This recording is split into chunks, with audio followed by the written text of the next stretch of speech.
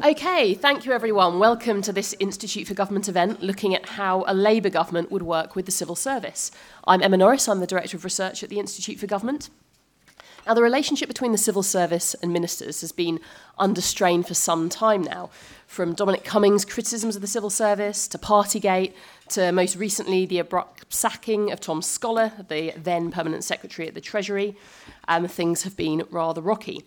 Now, incoming governments can be a chance to reset the relationship, but incoming governments can also be instinctively suspicious about the civil service, who have often spent a long time working for a previous regime.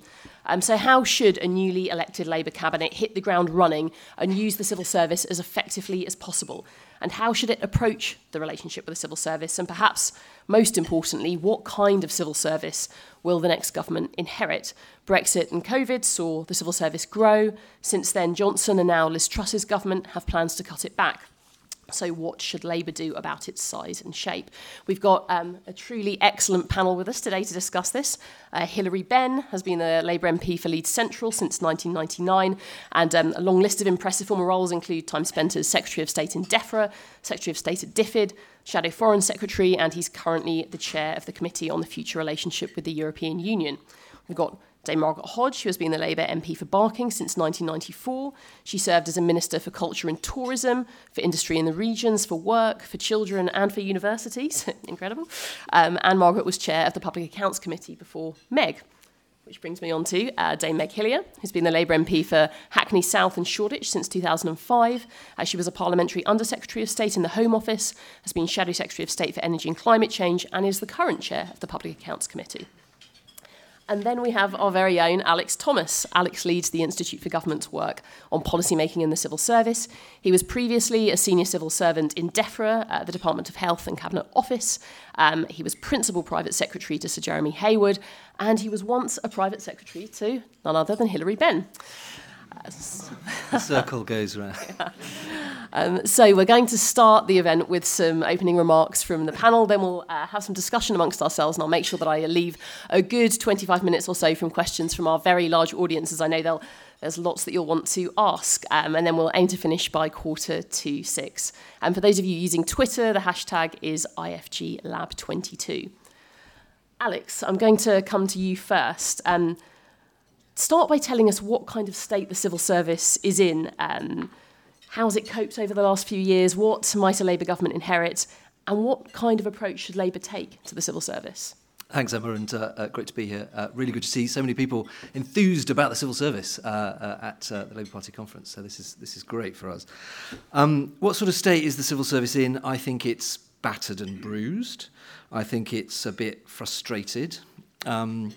A week ago, I would have channeled my natural optimism and thought that incoming new Liz Truss government could offer a direction and a bit of clarity and some reduction in some of the sort of contradictory and slightly conflicting objectives of the previous administration.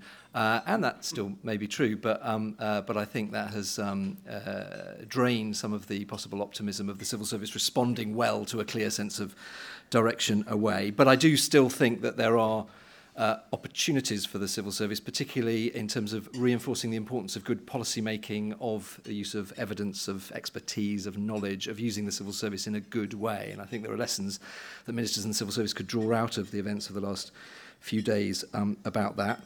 I think civil service remains a bit unsettled internally about its kind of the collective leadership of the civil service itself, particularly the Partygate sort of series of events and what that said about the senior leadership, the civil service. I'm not just talking about sort of the Cabinet Secretary and people in Number 10, but the sort of collective strength and authority of the civil service.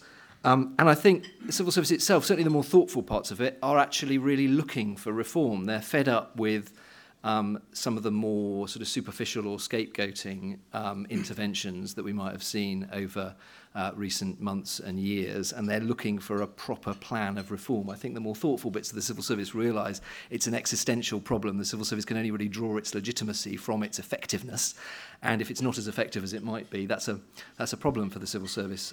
You asked about what an incoming Labour government might do. I was thinking earlier, I came up with, I think, 3 do's and 2 don'ts. So my first do is encourage speaking truth to power. The civil service, far from being the kind of obstructionist kind of vehicle that some incoming ministers might think, the civil service will mostly be far too desperate to please. So I think a message, because they will want to get their sort of credibility high and to relationships off to a good start. So a real encouragement to speak truth to power and to encourage honest advice, even if it's then disagreed with or overridden, would be a good thing. My second do is don't ignore civil service reform. That's a don't, isn't it? Sorry, do reform civil service reform. Do think about how to reform the civil service. It's important for the effectiveness of government in the country that it's working well, and also it needs that. The civil service finds it hard, I think, to reform itself. It needs the ministerial political grit in the oyster to direct it to change and improve. My third do is to work out what you want to do, what your objectives are, and to then task the civil service clearly with achieving it, and to set up the centre of government in order to support doing that. So take a bit of time in the first 2 weeks, the first month of an incoming administration, to do a sort of coalition programme for government, dare I say, style programme for government that helps the ministers and then the civil service prioritise, deal with competing things that might be coming out of the manifesto and so on. So come up with a programme, dip all the cabinet ministers' hands in it, and then task the civil service with getting on with it. 2 don'ts. Don't abandon things that have worked just because they're associated with the previous government. The IFG, we've been talking a lot about the highly sort of techie and to many people boring outcome delivery plans, but we think that sort of thing works. You need a way of keeping track of government business. If a delivery unit in number 10 is working, don't just scrap it, build on it. And the second don't is don't put particularly if a Labour government it finds itself in a minority in Parliament, don't put the civil service in the middle of that debate. Try and let politicians resolve politics and let civil servants get on with the things the civil service is best at. I will leave it there. Thank you very much, Alex. Lots of sage advice. And Meg, I'm going to come to you next. You've scrutinised permanent secretaries and other senior officials at the Public Accounts Committee. What do you make of the kind of quality, the enthusiasm, the skills you've seen in the civil service over the last few years? And given what you've seen, what thoughts do you have about what a Labour government might want to do to the civil service in power? Well, I've actually been on the committee now for 10 years, and the first 4 under Margaret as chair, and 7 now as chair myself. So I think it would be depressing for Margaret for me to tell when she hears what I've got to say, because I think some of it hasn't changed much. But look, one of the key things is there's been a very high turnover of permanent secretaries. So in the 7 years that I've been chair, there's only one permanent secretary. It's a good pub quiz question for civil service nerds. Actually, Alex should test him. There's only one permanent secretary who's still in post from when I became chair in 2015. Do you know who that is? Is it Chris? Yes. Chris Wilmold. Yes, Chris Wilmold, and he's changed departments. Every other permanent secretary has changed over, some more than once. That means we're losing valuable experience. But when they're replaced, they're not actually replaced with very different types of people. They are from very similar educational backgrounds, very similar skill sets. So basically, you're replacing an experienced Mandarin who's been around the block politically with a small p with inexperienced Mandarins. And as one former permanent secretary put it to me, the danger is that some of those people are courtesans who want to say yes to power, and also some of them, I'm not particularly naming any individuals here, but the 3 have been sacked: Richard Heaton, Jonathan Slater at Education. That was, Gavin Williamson should have been the one that was sacked, in my view, by a long way, and Tom Scholar. All 3 actually very, very capable permanent secretaries, and all went. And Tom Scholar particularly in a rush to, in a very, we could have a whole debate about how ridiculous that was, especially with what happened on Friday. So I think that's one of the challenges, that we're losing experience. There are, in terms of their quality, actually it is the experience that really determines, I think, the quality partly. And there's this whole pipeline of people coming through, which brings me to the changes that I think need to be made. First of all, I'd say not too much and not too radical all at once, because if we got into power, if we get in 24, let's say, will have 5 years to deliver a very big programme, as Keir's just laid out, and there's lots more of the day-to-day stuff in government that needs to be delivered.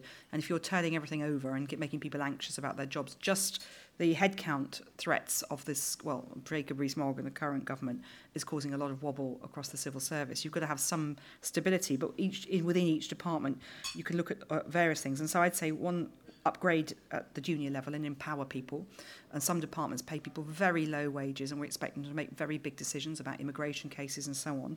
And I think we need to really look at that and work with our trade union colleagues to make sure that we've got people empowered to work at a higher level and increase productivity partly through that way. A big focus on delivery and procurement, which the civil service, I'm afraid to say, still does very badly, very often, very much focused on the wrong things, because you get promoted because of your policy maker and a policy wonk, not because you're good at delivery necessarily. And that brings me to the promotion. We need to be promoting people with specialist skills. Actually, why are we always still getting permanent secretaries appointed who've never delivered a major project? And they're being appointed. And I would say reform the fast stream so that you're actually not just recruiting people with good degrees from Oxbridge or other top universities, but you're bringing people in with specialist skills around tech, digital, procurement. I mean, there's a list of which... Margaret, remember those early days when you were on the chair of the committee? We talked about it then. We're still talking about it now. A little has changed, but it is going very slowly. And I think the civil service needs to work with a new Labour government to see how we can just speed some of that up a bit and actually have a change of culture. But I say speed up, but you can't do it overnight, and so you shouldn't try and do that. And then, of course, there's still a challenge that people talk about no money being left, or that was famously said.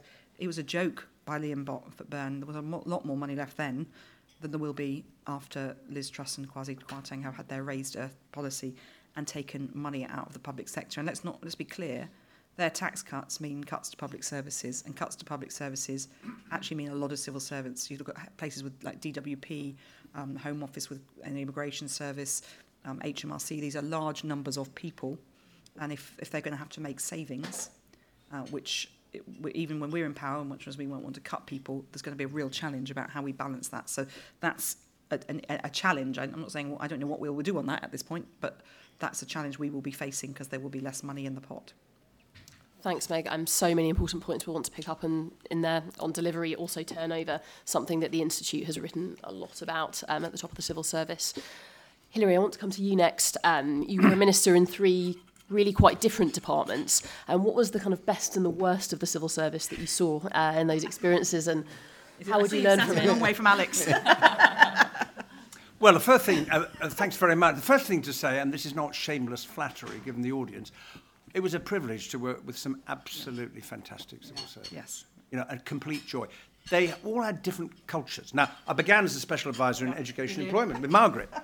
Now, when David Blunkett came in, literacy and numeracy strategy, there was no one in the department at the time who had the skills to do it, because it was about going out to school saying, come on, we're going to do this. And so the unit was established, headed by Michael Barber. And there was not a reflection on civil servants. You were asking them to do something that they hadn't been asked to do before. And more, governments are interested in delivery. And therefore you prize doers, people who can make stuff happen, rather than write excellent papers about how it might happen, but when you pull the levers, you discover that there may be nothing connected. I think that's the first point. The Home Office, that was, you remember Charles Clarke's famous saying, the thing about the Home Office is at any one moment there are 10 civil servants doing something that if it goes wrong will result in you having to resign. Yeah. So it creates a certain culture of reticence, caution, and so on. But I wanted to pick up Alex's point about speaking truth to power, because it's absolutely vital as a minister you get the relationship right with your civil servants. I inherited the policy on sex offences as a junior Home Office minister. And one of the policies I inherited was if you were a carer and you fell in love with your person you were caring for and had sex with them, you would be committing a criminal offence. And I'm not talking about people with learning disabilities or vulnerable in other ways. I'm talking about what I just described. And I sat down with the team responsible and I said, now on this policy, I'm really not persuaded that this is a terribly good idea. What do you think? And I was greeted by this blank look from all of them around the table. And the lead official said to me, Minister, what do you mean, what do we think?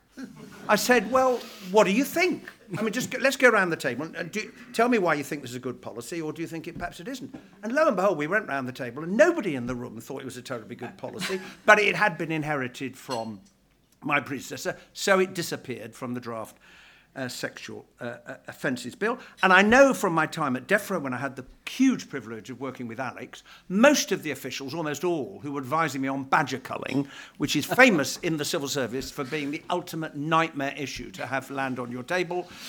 David Miliband passed it to me, and I should have said, very interesting, I think we need more research, and hoped I was out, before the research came back. But I made the mistake of telling the NFU I would take a decision. But most of the officials disagreed with the decision that I took.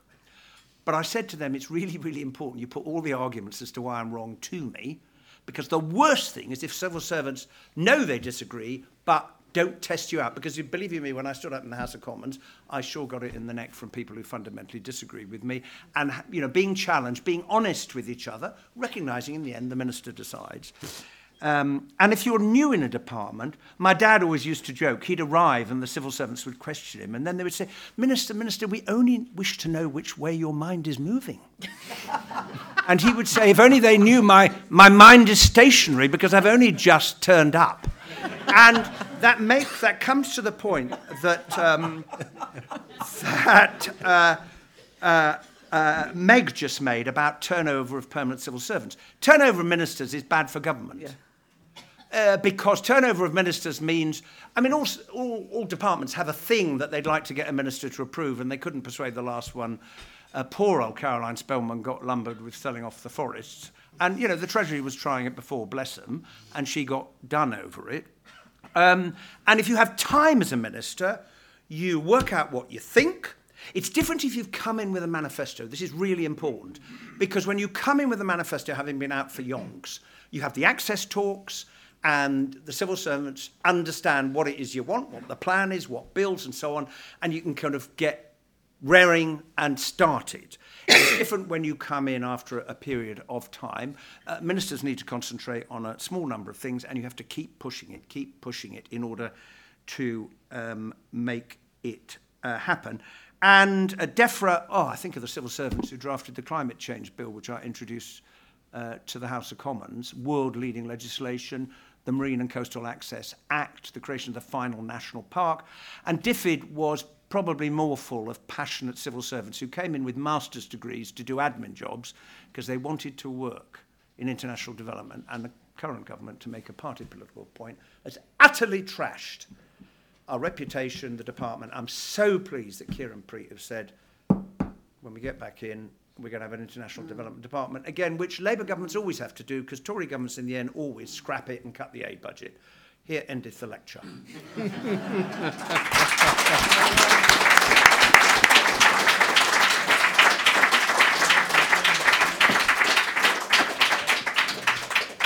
Thank you, Hilary. Margaret, I'm going to come to you now. So I want to talk a bit now about how the civil service is held to account. This is something we've talked a lot about at the Institute for Government. Is there something missing in the link between the civil service and Parliament? Are officials sometimes too keen to hide behind ministers, or is it actually the other way around? I am going to answer that question, I promise you, but I'm just going to do a couple of reflections to start. The first thing is, I think the most important... Can you hear me? Is that better? The most important lesson I learned from all our years in government was that the Prime Minister has to take implementation and therefore the role of the civil service seriously. And if you don't get that leadership from the top, all the reforms, both to the civil service and to the ministers and the way they interrelate, you will not deliver. Nobody will deliver. And the really depressing thing is that I don't think in my political lifetime there's ever been a Prime Minister who has taken the civil service seriously. And the second thing I want to say, which is a serious reflection, I've done a lot of work over the last decade on financial crime and how that has led into corruption of our public services and our politics. And we've seen it in spades under Johnson. But the interesting thing and the scary thing about the Johnson regime was that the civil service, a free, independent civil service is an absolutely central pillar that protects our democracy alongside Parliament, alongside a free press, and alongside the rule of law. And what the Johnson government did in spades was every time anybody dared talk truth to power, they'd find themselves sacked or moved. And I think all the sackings of permanent secretaries that we've seen in the Johnson era is really scary. And there's one thing Labour has got to do, is we have got to ensure that the civil service is in a position where it can defend democracy for everybody who's outside politics and act as that balance and that truth to power. So that's the thing. Now, going to your question, I think we have a system in the UK which a conclusion I came to after it on the Public Accounts Committee, which is broke. And that is the code, what is known as the Code of Ministerial Responsibility. So theoretically, civil servants are accountable to ministers and ministers to Parliament. And that makes it incredibly difficult if you're looking at implementation, for example. It makes it incredibly difficult to actually find out what went wrong and therefore what you need to change to put things right. It's never clear. I mean, it's a little bit the Charles Clarke sort of sentiment. There are 10 people doing stuff that I will in the end be responsible for. But you can see it the other way round. I think the Jonathan Slater example is very good. Jonathan Slater got sacked for deficiencies in Gavin Williamson. Absolutely. For nothing that he'd done as a civil servant. It was all that the politics got done. And Charles Clarke actually lost his job for the deficiencies of the civil service. So this code, which means that you think that civil servants can only report through ministers to Parliament, is a broken code which doesn't allow you to have proper transparency and accountability. And without that transparency and accountability, you won't get effective use of taxpayers' money and effective delivery of service. So I think we should scrap it, and I think we should open up in a much greater way the way in which our civil service operates. And I take local government as our example. In local government, the chief executive and the finance officer, the chief finance officer, can report directly to council.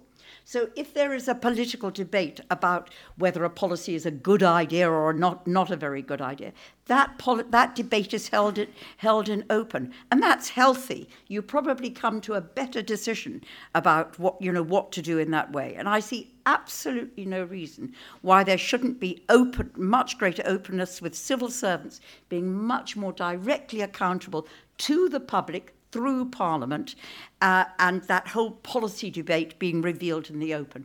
They hate it. The ministers hate it, and the civil servants hate it. Everybody hates it because that cloak of secrecy provides they think, some sort of protection. I think it leads to poor policy making, things being taken, bad decisions being taken and not being thought through, and poor executive implementation. So that would be, and it's a very controversial view to have. Every time I say it, the perm secs go potty.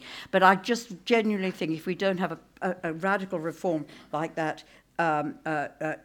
we won't make progress. I want to just say some other things about accountability. I do think the permanent secretaries, it's slightly changed, ironically, under the Conservative government. The permanent secretaries come from a very limited cadre. It's like a Freemasonry to me. You tend to go to, you tend to go to Oxbridge, you then come into the civil service, and you're chosen from within. And I think, Hilary, our experience when we were in government, and I might have improved a little bit, if you ever did bring people in from the outside, it was very difficult for them to settle and progress because they were rejected by those who'd sort of made a career out of it. So I think opening up the civil service much to the skills that exist in other bits of the public sector, whether it be local government or health, or that exist in the private sector, is very important. I also think this issue of people being in a job for 2 years is crazy. The only way in which you get promoted is if you get a new job after 2 years. There is no There is no regard and value given to people who implement contracts, for example. You get a lot for deciding you're going to privatise the probation service. You get nothing for actually being the poor civil servants then responsible for the catastrophe that was that ridiculously not thought out policy. And then I just want to say three other things. One is that there's been an abuse by the Conservatives of the use of non-executive directors on departments. Those have become political appointments. We brought that role in, and I think that would have helped accountability. It would have helped strengthen executive performance, but it's been so politicised that see Matt Hancock as the classic example of it all. It's been so politicised that I think it's diminished that. And then the other thing is, I think there is a debate to be had between the balance between political appointees and civil service appointees, and I think we should also think about that in terms of accountability. There are more and more political appointments. I mean, I first met Hillary when he was a political advisor to David Blunkett, and there were two or three of you in the department. Now there are sort of tons floating around. Now you can see why, because ministers do want to get their values and their policies implemented, and they feel somehow that the civil servants oppose that. But equally, I think we haven't had an open discussion about that, an open debate, and come to a rational view as to where the balance lies. And the final thing I want to say is I worked with tons of absolutely fabulous civil servants. The ones I hated were the ones who said, yes, Minister. The ones I really loved were the ones who said, you've got this completely wrong, Margaret. And I think there was something in that. But I'm going to leave you with a story which sort of showed some of the frustrations that you sometimes see as a politician. So one of the many jobs, because Tony Blair was terrible at moving us almost every year. I think every summer you thought you'd be moved. I ended up in the Department for Culture, and I had responsibility for the boards of all our national institutions, like the British Museum and the National Opera House. And when I got there, only 26% of the people appointed were women. So I thought this was absolutely outrageous. And we set about, all we did was we compiled a list of 500 women who the civil servants, just my address book and everybody else's address book, but just put out there are women who are capable of doing this. And I had a meeting with all the chairs in which I said, if they put forward a man for my confirmation, I'd turn it down. That was the only thing I did. And within a year, actually, they'd appointed a lot of Tory women, but we'd got it up to 46% in a year. I then had to take a year off of compassionate leave because my husband was ill. And I came back to the job. Gordon Brown put me back in the job after he died. I came back to the job, and the number was back at 26%. And that actually demonstrated to me the ephemeral nature of politics, the ephemeral nature of our influence, and the actually huge power of the civil service in ensuring good governance in all our interests. Thank you, Margaret.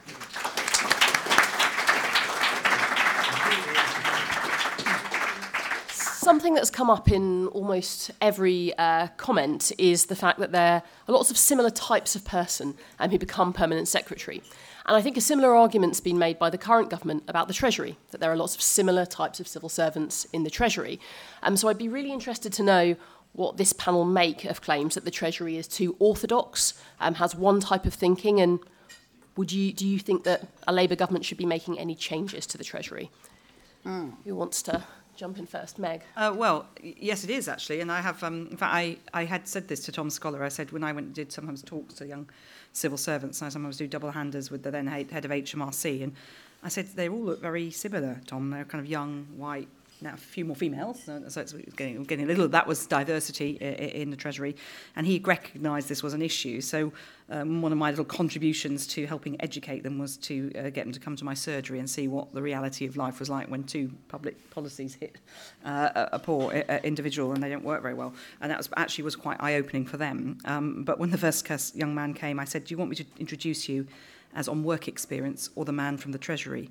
But frankly, he was so young that we went with the on-work experience because that was one of the challenges. So it's a problem that actually Tom Scholar recognised. I know, and I've been doing some work actually with women in the civil service, just to sort of try and promote a better. To help on experience, really. But I think that is a big problem. And we know that any institution that's run, the more diverse the people who run it, the better it is. But that diversity needs to also come from the grassroots up. So the civil service as a whole, when I've gone and talked to them on gender, it's got a lot better, but not in lots of high levels, it sort of stops at a certain level. On ethnic diversity, it is woeful. And that is a real issue. And you think about I'll just take one example. Islamic mortgages or something. I mean, these are things that we need to. You have to have people around the table who understand that sort of issue if you're going to be making policy. And we don't. So I think there is a real challenge there about how we recruit and where we recruit our young civil servants from, as well as the mandarins. Thank you, Hilary. Yes, if I could. I hope they fixed the tables in the Treasury. I remember going to see Paul Boateng once and to discuss spending, and every time I put my elbows on the table, it went like this. And I was sure that it was probably bad maintenance. I thought it was a deliberate psychological ploy so that in the room nothing was certain at all. And that's just a passing comment. Look, the Treasury's... I used to joke, and it's half true, if you said to some Treasury civil servants, do we actually need an agriculture industry in Britain? They might say, well, from a purely economic point of view, probably not, because we can always go shopping in the global supermarket. Now, I think that is a profound mistake for a whole host of reasons that I won't go into, any more than saying, well, we don't need large stocks of personal protective equipment because we can always go shopping on Amazon. And I think one of the lessons, one of the shortcomings of that orthodox view based on a globalized world is there are things, sectors, industries, capabilities that are strategic and essential to a country. You have to be able to feed yourself, because who knows what happens to food supply in the rest of the world. When I was DEFRA secretary, a drought in Australia put up the price of bread in Britain. So that is an example of the interdependence of us as human beings. That includes defence capability. Have we got enough steel to build new ships to replace ships that might get sunk if there were a conflict? And it's all about balance. In life, everything is about striking the right balance. And so my observation from my dealings with the Treasury over the years is that they have a view, and they can argue it in one sense, but there are other views, and it's important. It'd be better if those were reflected in the Treasury when it's taking decisions or trying to do things than other ministers having to say, well, hang on a minute, you haven't thought about this, that, and the other. Thank you. Margaret. I'm going to do the radical thing. I mean, the first thing, I don't know if this figure is true, Meg, still, but when I was at PAC, the turnover of civil servants in the Treasury was something like 75% a year. I don't think it's quite that, but it's high. It's much higher than the rest of the civil service. Because young kids come in and then they get massive salary increases from the big four or the banks, and they go off and do that. So it's a very, it's a department full of very bright young things with not a lot of knowledge. I hope I'm not being too rude. Is there a Treasury civil servant in the room? No. I'll come in a minute and do my bit to... Actually, I was going to... I think my experience of Treasury as a minister was that they were supposed to sort of allocate funds to you and then leave you alone. And they never left you alone. They got totally immersed in the detail. And with these young things who didn't really understand how the world worked, it was one of the most frustrating aspects of ministerial. I had responsibility for implementing the Children's Centre, Sure Start Children's Centre programme. So we got masses of money, which we were trying to roll this out as a national programme. It was a huge, huge effort. And these people from the Treasury drove me completely potty with a total failure to understand what it actually meant to establish a short art centre in a community in Liverpool. So that was deeply irritating, and I think there should be greater. And the other thing is that they wouldn't allow, and they still don't allow, any. They want to control every bloody penny. So in my little world of dirty money, we are absolutely useless at chasing the baddies. They get away with which is why Britain's become the jurisdiction of choice for dirty money. If we just funded the National Crime Agency and the Serious Fraud Office and the police and HMRC properly, we could actually bear down on it. We could do that out of the fines that they then collect. But the idea of Treasury giving up its power and allowing these agencies to use the money they collect to expand and extend their services is wrong. So my radical solution to all of this is I would actually completely tear up the way we organise the centre of government, because you have three competing departments and a heck of a lot of energy is expended on them rowing with each other for power and control. You have number 10, you have the Cabinet Office, and you have Treasury. And I think you should have one big, and it also leads to the tensions that we certainly suffered under between the Chancellor and the Prime Minister. So you need a macroeconomic capability, and I think that should be separate. Possibly not run by Kwasi Kwarteng, in the interests of everybody in the community. But I think the rest, I would create one department at the centre, bringing together Cabinet Office, the Prime Minister, and the public expenditure part of Treasury. And then you'd stop the rows between them, and you'd have that expertise under the boss, under the Prime Minister.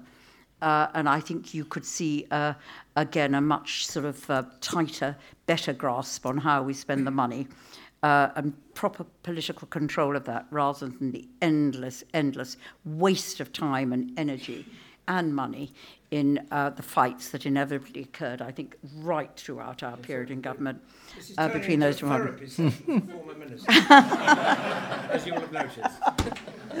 Nothing wrong with that. Alex, what do you make of Margaret's proposals to tear up the structures at the centre of one big department? Well, Treasury. Well, first, I am no defender of Treasury orthodoxy, but I would just say that if we'd had a little bit more Treasury orthodoxy over the last week, and perhaps a little bit less unorthodoxy, we might have. No, I'll take that point, but we might have done better. But on the centre of government, I think Margaret's argument has a lot going for it. The thing that always struck me I never worked in the Treasury, but I worked in the Cabinet Office and close to number 10, and as Emma said, with Jeremy Hayward, was one of the things that Jeremy Hayward was able to do was act as a bit of a number 10 counterbalance to the Treasury. So Jeremy, with a big economic brain and coming from that sort of background, was able to be the Prime Minister's principal advisor on matters economic and financial. And it struck me that requires a sort of deftness, because there is a real risk of setting up competing power centres and all sorts of tensions between number 10 and number 11 Downing Street. But a Prime Minister needs some of the institutional heft that the Treasury gives a Chancellor, I think. And so whether it's Margaret's solution or something else, I think there's something to be said for that. I also think that links a little bit to the point I made very briefly earlier about having a programme for government and clear priorities. If you've got a cabinet that is broadly aligned on a clearly prioritised set of policy and delivery objectives for the government, and the Treasury should fall into line on that. It will do the Treasury thing, but a clear programme will help. On the points about churn, absolutely, completely agree that 26-year-old Treasury officials are just as annoying to civil servants in line departments as they are to ministers.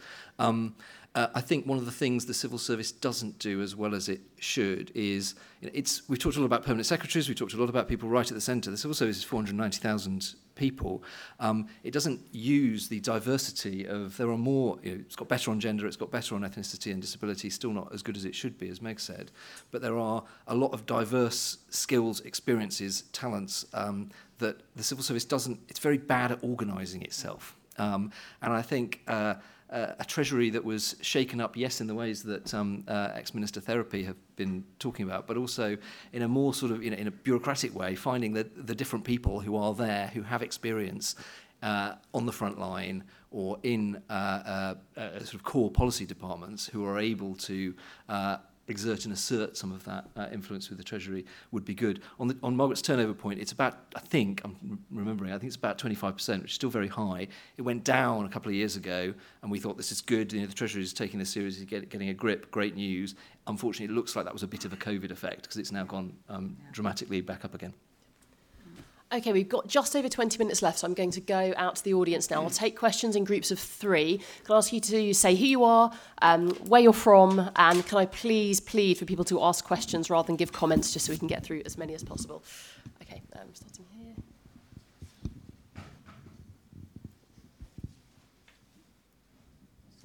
University system. There's no reason for it apart from that's the way that we've always done it. And I think it really shores up class privilege, the fact that, if you get 3 A's, you go to one university, if you get 2 A's and a B, that's another university altogether, and if you get 3 B's, another university. Why can't those 3 young people study history together? It's bonkers. It happens in our school system. No, and I can't. I think what that stratification does is is that coming from somewhere? Okay. Some microphones tuned into it. Yeah. Can we just pass the mic to the person next to you, Penny? Sure. Thank you. Good evening. I just want to ask about the comparison to. I used to be a councillor. My name's Peter Cooks, and I'm from Manchester Gorton CLP.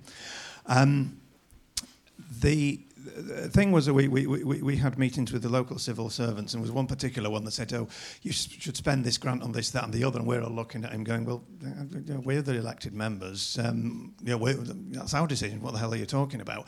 And he then moved to departments because he'd been used to in another ward where the councillors would just do what he wanted. And I just wondered, given some of the comments that both Margaret and Hilary have made, were you ever in a position where you had a civil servant like that and you've had to say, "Well, no, I'm the minister, that's my decision, get on and do it"? And what friction did that cause if that happened? Thank you. And then one over here at the front. Thank you. Hi, I'm Kayara. I'm a Labour Party member and incoming fast streamer, so thank you very much. I wanted to ask, pick up on the point on diversity. You've mentioned a lot the importance of diversity and bringing in civil servants, but I wanted to really focus on how we move from just talking about diversity to inclusion, and how actually when you bring in civil servants that are diverse, what measures can be put in place to make sure that actually they feel supported in that environment, given that it is something that is currently very homogenous. And secondly, if I may, I just wanted to ask Dame Margaret if you could expand a little bit on your proposal, idea, radical reform of kind of changing this ministerial code and bringing civil servants in, and actually just, what might that look like in a more material sense? Thank you. Thank you. And then one over here. Hi, my name's Reza. I work at Public First, and until last year I was a civil servant for 8 years. I suppose, you encourage civil servants to challenge, so a sort of a bit of a challenge back on some of the comments that I used to hear again and again from ministers, firstly around diversity, which I think is quite unfair actually. If you look at the IFG zone numbers, the fast stream has really improved on all measures of diversity and inclusion, and is substantially better than a lot of other comparable graduate programmes. And do we not want to see a government where young people want to go and be civil servants? It's really easy to criticise 26-year-olds in the Treasury, but the issue isn't that they're there. The issue is that they're not staying. Yeah. So actually, and the last thing I would just say is, in terms of then that churn, would you agree that there's a risk you go too far the other way? Because when I joined the civil service in 2013, all the comments were about civil servants that stayed in post for 10 years, that got siloed, that didn't have any vision outside of their particular policy area. So I guess across all of those things, what I'm saying is, isn't there really a danger that we go too far the other way on some of these issues? Thank you. Okay, so we've got, have you ever had to put your foot down with the civil service? How do you move from diversity to inclusion? Your ideas on the ministerial code, Margaret, and is some churn good? Who wants to begin?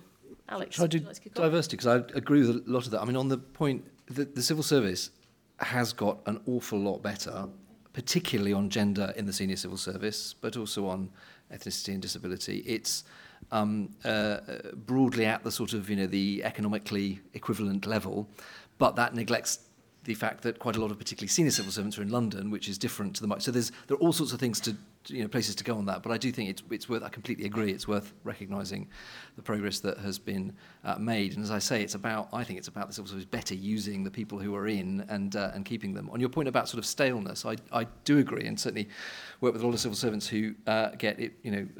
Hilary mentioned some of the sort of scepticism about badgers and bovine tuberculosis in DEFRA earlier. I think, frankly, some of that was because people had been in some of those roles for a long time and become sort of almost captured or used to a particular sort of conventional wisdom. But I don't think that should stop civil servants having much tighter career anchors. So you're moving, you're keeping fresh, but you are developing your expertise in a particular area. And that's certainly something that I've reflected on since I left. The final point, and it comes to the inclusion point as well. One of the best things, other than IFG reports, which obviously you're all extremely familiar with, I've read about the civil service in the last few years, is a Social Mobility Commission report called Navigating the Labyrinth, about social mobility in the civil service. And I read it and I thought, my goodness, this is the institution that I was part of. It brought home to me, and it brought home to me some of the things that I had benefited from as a civil servant without even realising it. And I think that kind of holding up the mirror to what the civil service is, using personal stories and combining that with data and analysis, is a really powerful way of sort of the civil service reflecting on and improving. Again, all that said, to come back to your point, civil service is way ahead of the curve. I can't imagine McKinsey's commissioning or having the data to do a report like that Social Mobility Commission report. So it's good, but there are so many opportunities to get better.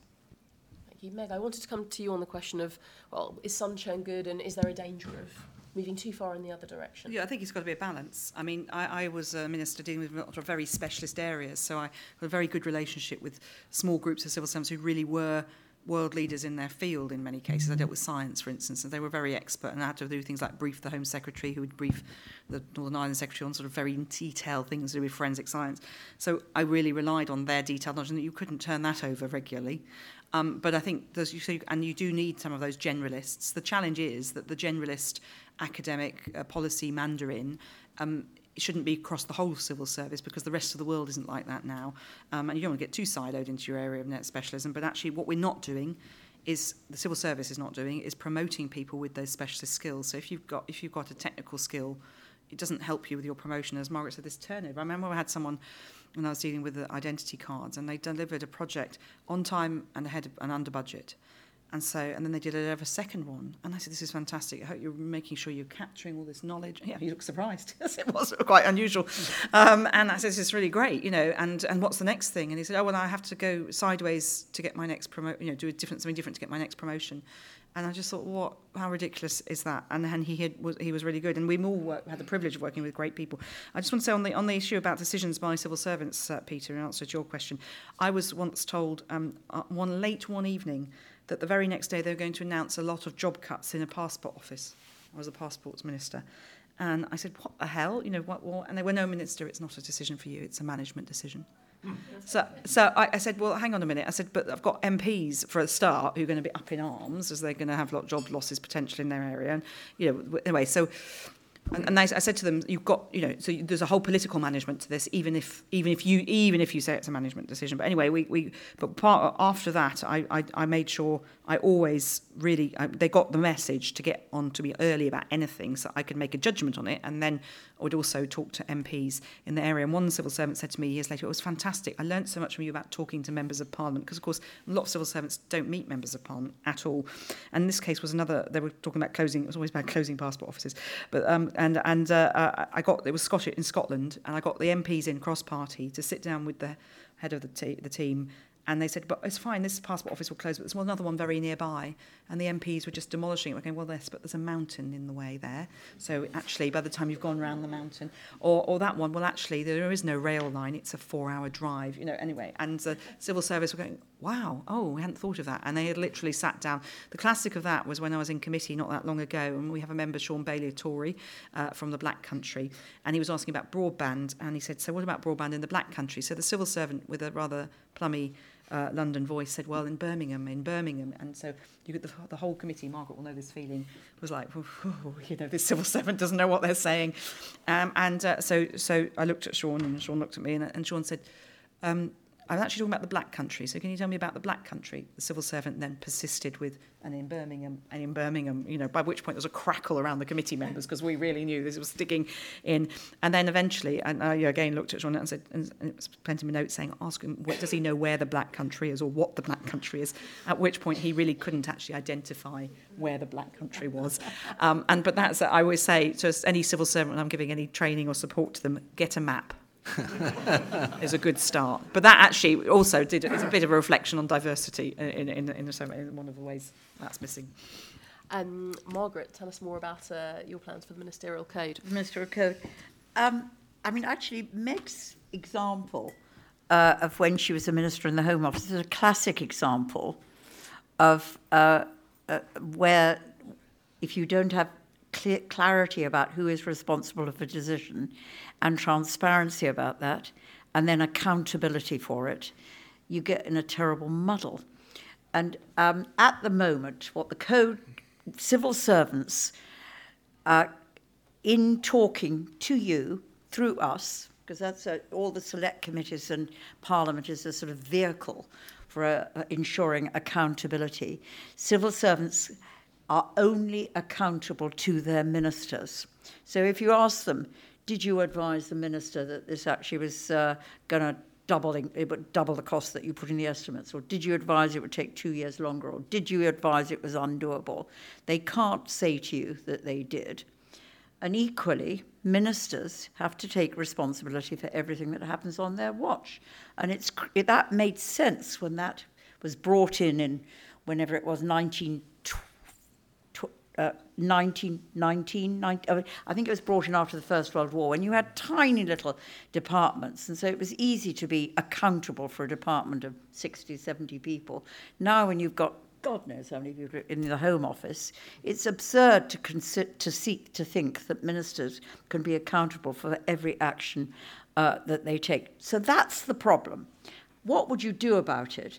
You would try and divide what is, civil servants are supposed to be executive, ministers are supposed to be policy.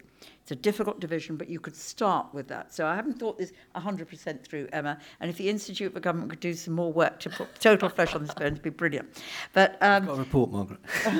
It is, and then I think what you would do is on policy, ministers are accountable, but policy advice to ministers ought to be open. I can see no good. The argument is nothing would be written down. And undoubtedly, some things would not be written down. Undoubtedly, there's a little bit of truth in that. But if you had written down the justification for a particular policy, it doesn't make it less political. I don't think local government is not political because they have all that out in the open.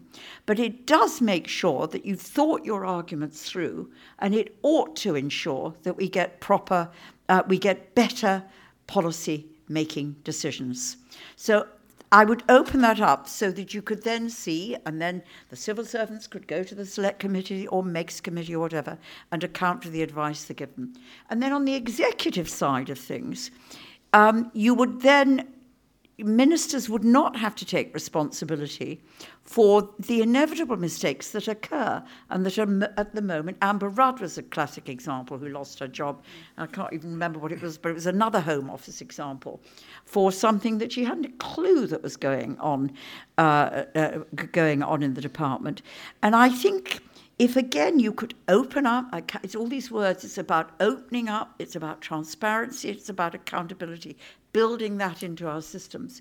If you open that up with civil servants having to appear before select committees to account for themselves for the executive action they have taken in implementing a policy, I think you would improve the quality of the executive implementation. And one of the fights I had, again, Meg might have made progress on this, you only see the Perm Sec. The Perm Sec has probably not got much more clue than the minister of what's happening at the executive level. I used to have to fight to get actually the project manager, the person in charge of the project, to be the person who would come and account for themselves. To be praised if things had went well. Yeah. And to learn if things had not gone as well. But they refuse to do it because the hierarchy is so strong that the idea that you could get that level of accountability from lower down I'm going on too long. I can tell you, but COVID has sped that up, Margaret. COVID sped that up because... that's the sort of what I'm trying to get at. Have I dotted all the I's and crossed the T's? No. Is it controversial? Yes. But is it, I think, a better way forward? I think we should really give it serious consideration. Hilary, what do you make of the idea of opening up policy advice? Well, I was sitting and listening to what Margaret was arguing for. You see, where do you have time and space to think? Including thinking in dialogue with your civil servants. Now, why should that be secret? Why should that be secret? Well, because you might ask, well, what are the range of options? And the moment that gets published, government is planning to do this. And you say, no, we're not. We're just looking at the options. But you spend all your time explaining you're not planning to do it because you're still thinking about it. And so I think the word balance has been used a lot in this. And I think there is a balance to be struck. There's also about the timing of when it's released. And it might be released after the event. I think we'd have to think that through. Secondly, ultimately, as a minister, you take responsibility. There was once a case of some computer disks at DEFRA that got lost. We want that. You remember that? Yeah. And nobody really knew what were on them. Nobody knew whether they had been lists, but they could contain farmers' details. And you remember when Alistair Darling had to stand up and tell people that 21 million child credit recipients' details had disappeared. I found out because a newspaper found out. I was very cross about that I hadn't been told. But when I then told the House of Commons the next day during urgent questions, I thought better get this out here first before it's in the Farmers Weekly, publication you've all read. Someone said, who's responsible for this? And I said, I'm responsible.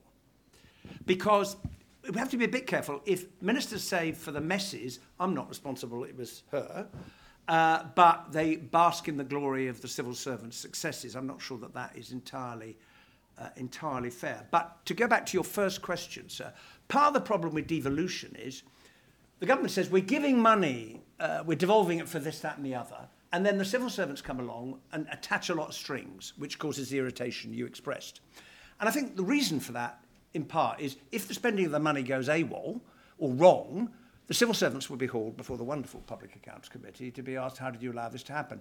And I think if you're going to devolve the money, you should devolve the accountability, including the scrutiny for the way it's been spent, to the local authority officials, those who've had it, rather than the civil servants who designed the policy. On putting your foot down, I was once told that something I wanted to do was not core DEFRA business. It was a phrase I'd not heard before. And the issue was very simple. Lib Dem MP wrote to me and said, my constituents served in the Women's Land Army. They've never been recognised for their service during the war. And I said, well, I think we should do something for them. It's not core DEFRA business, Secretary of State. Well, I said, well, it is now core DEFRA business. We're going to have a badge. And a wonderful team worked in an office, and I used to go visit them. And there were these enormous sacks of mail. Thousands of women wrote in to say, I served in the Women's Land Army. Here's a picture of me. Many of them met their future husbands, for most of them, first time they'd been away from home. And they designed, the civil servants, good on them, this beautiful badge. And the first 50 were presented by Gordon Brown at Downing Street, including to the woman the MP had written to me about in the first place, which started the whole thing off. So I suppose that's two sides of it.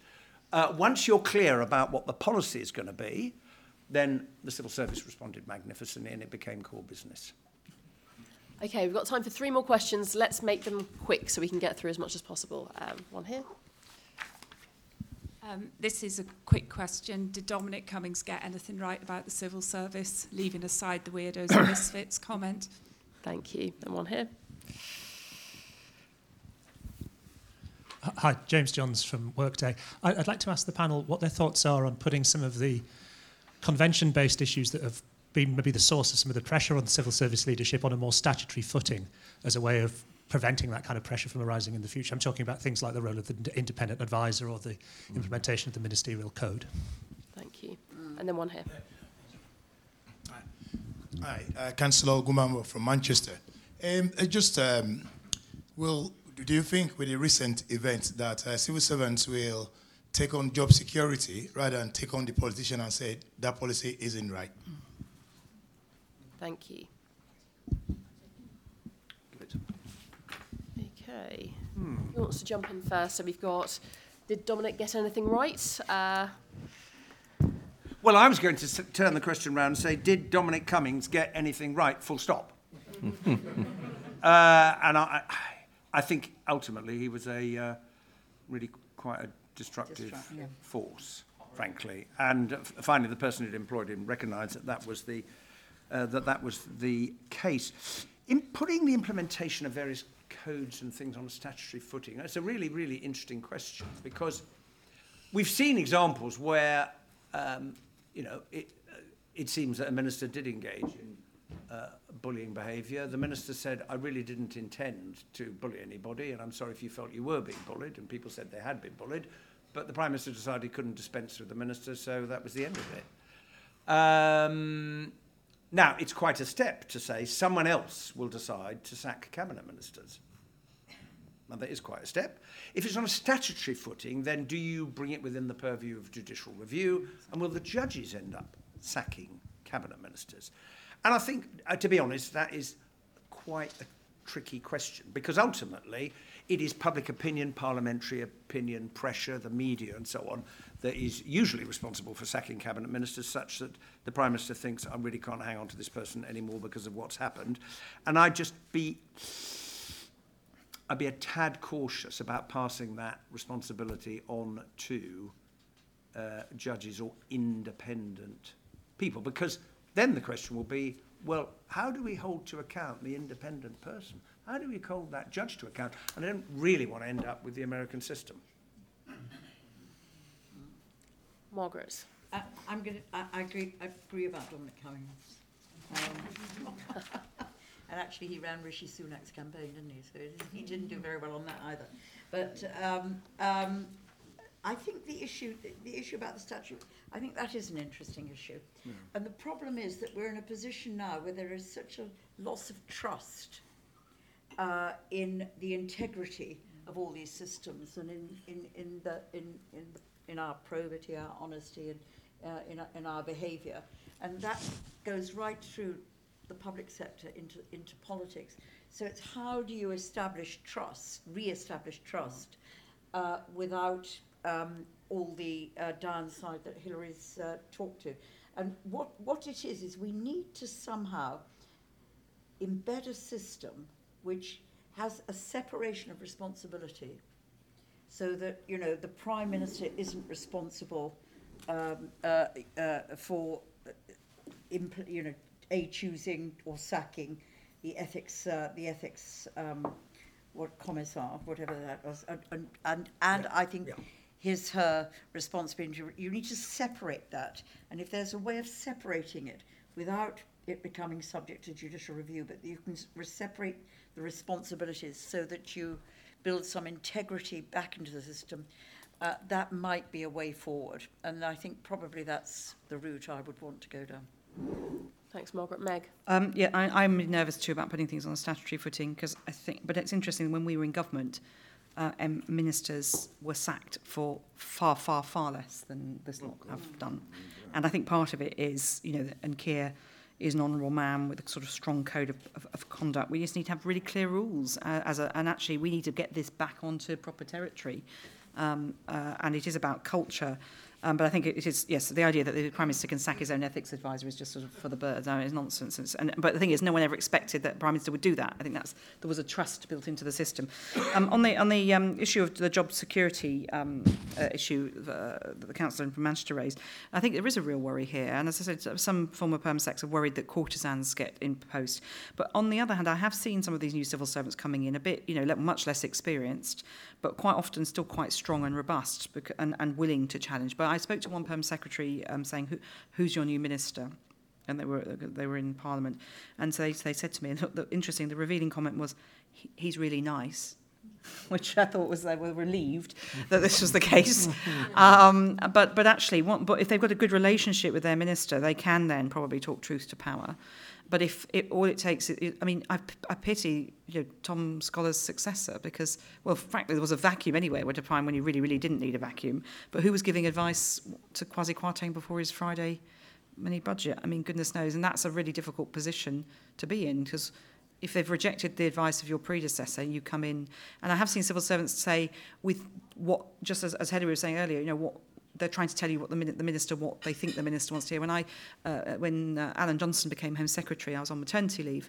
I thought it might be just sort of wise to go in and say hello to my new boss. So I went in with my 3-month-old baby, and it turned out that the team dealing with identity cards had understood the mind of the minister, the secretary, the Home Secretary, and thought, because he'd made one vague comment about identity cards, that he had a particular view, and they were trying to channel him in this direction. So I went home that night, and when my baby slept, I wrote a detailed paper for the then Home Secretary, giving him his options, things that could change, things that he might want to, where his skill set would really help, things that we could do with changing, things that he had options on, and who was in favour of this policy and who wasn't, and where his, so who would he piss off if he made certain decisions and that sort of thing. And that's what he needed, because I knew where the policy was, but I also knew where he could affect a change more effectively. But the civil servants were just assuming that the policy would sort of be reversed because they'd misread, like a raise of an eyebrow almost. And it was very worrying to me. This was actually a group of civil servants who weren't really civil servants. They'd come from the private sector. One had come in and then brought his entire team from a consultancy. So it was quite an interesting, different setup. They weren't long-standing civil servants. And I think that's probably, I don't know what Alex thinks, probably partly why that happened. Thanks, Meg. Alex, you get the final word. Did Dominic get anything right? Honour and a privilege. Well, I'll finish on that. I'll do that as the big finish. On the statute point, I'm picking up on what Hilary said, as well as others. I think the fact that the Civil Service Code has been underpinned by statute has been really quite important over the last few years. I think the fact that the Civil Service Commission, which is the appeal route for the Civil Service Code and the regulator of civil service appointments, is underpinned by statute, has been quite important. So I think there is a potential role for quite targeted, quite careful statutory underpinning. I think Margaret said earlier, and I was going to pick up on it anyway, actually, right at the beginning, the civil service is there to defend democracy. That makes me feel a bit nervous as a former civil servant. I think there's a risk of putting too much on to the civil service than it can bear if you're expecting the Cabinet Secretary to stop a Prime Minister who's determined to do something to do it. I just don't think the civil service has those levers. But I do think in certain highly targeted areas, some of them are about ethics, some of them are about defining these sort of spheres of accountability that we've been talking about. That is a fascinating and impossible discussion. I think you can make some interventions there, but I do think there are costs to it. So I think if you're going to create a sphere of operational delivery for the civil service to be held properly accountable, then it does strengthen the civil service's hand in saying, I'm sorry, that passport office is going to close, Minister. I know you don't like it, but and how do you resolve that in a way that is democratically accountable? And I think those are the sorts of things that are very difficult to resolve. Two very quick final points on Dominic Cummings. I think he got the parts of his diagnosis right. I think he identified lack of skills. I think he identified churn and turnover. But I think, and any number of areas, I think he got some of the substance and the response right. I heard someone mention ARIA and the sort of science. I think there were all sorts of things where the government machine needed a shove and that Cummings was able to do it. But I don't think he had the whole solution. And I think the way he went about it was undermining, damaging, difficult. If he had identified fellow travelling civil servants who wanted to come up with a proper plan to reform the civil service, then he would have done far better. And the final thing I was going to say was, Hilary was nice about me earlier, but that Women's Land Army story reminded me of just why working for Hilary was such a fun and engaging and enthusiasm-giving experience as a civil servant. I'm sure the same was true with Margaret and Meg as well, but that was a nice reminder. Thank you, Hilary. Thank you very much. Look, I could take at least 4 more rounds of questions, but sadly we are going to have to close the event now. What a brilliant, lively, fascinating discussion. Thank you so much to all our panellists, Hilary, Margaret, Meg and Alex. It's fun, wasn't it? It's all the different experiences. And thank you to all of you as well for leaving the secure zone and joining us for this. Have a great rest of conference, or what's left of it. Thanks. Yes, we have to run to the station. Yes, no, good luck.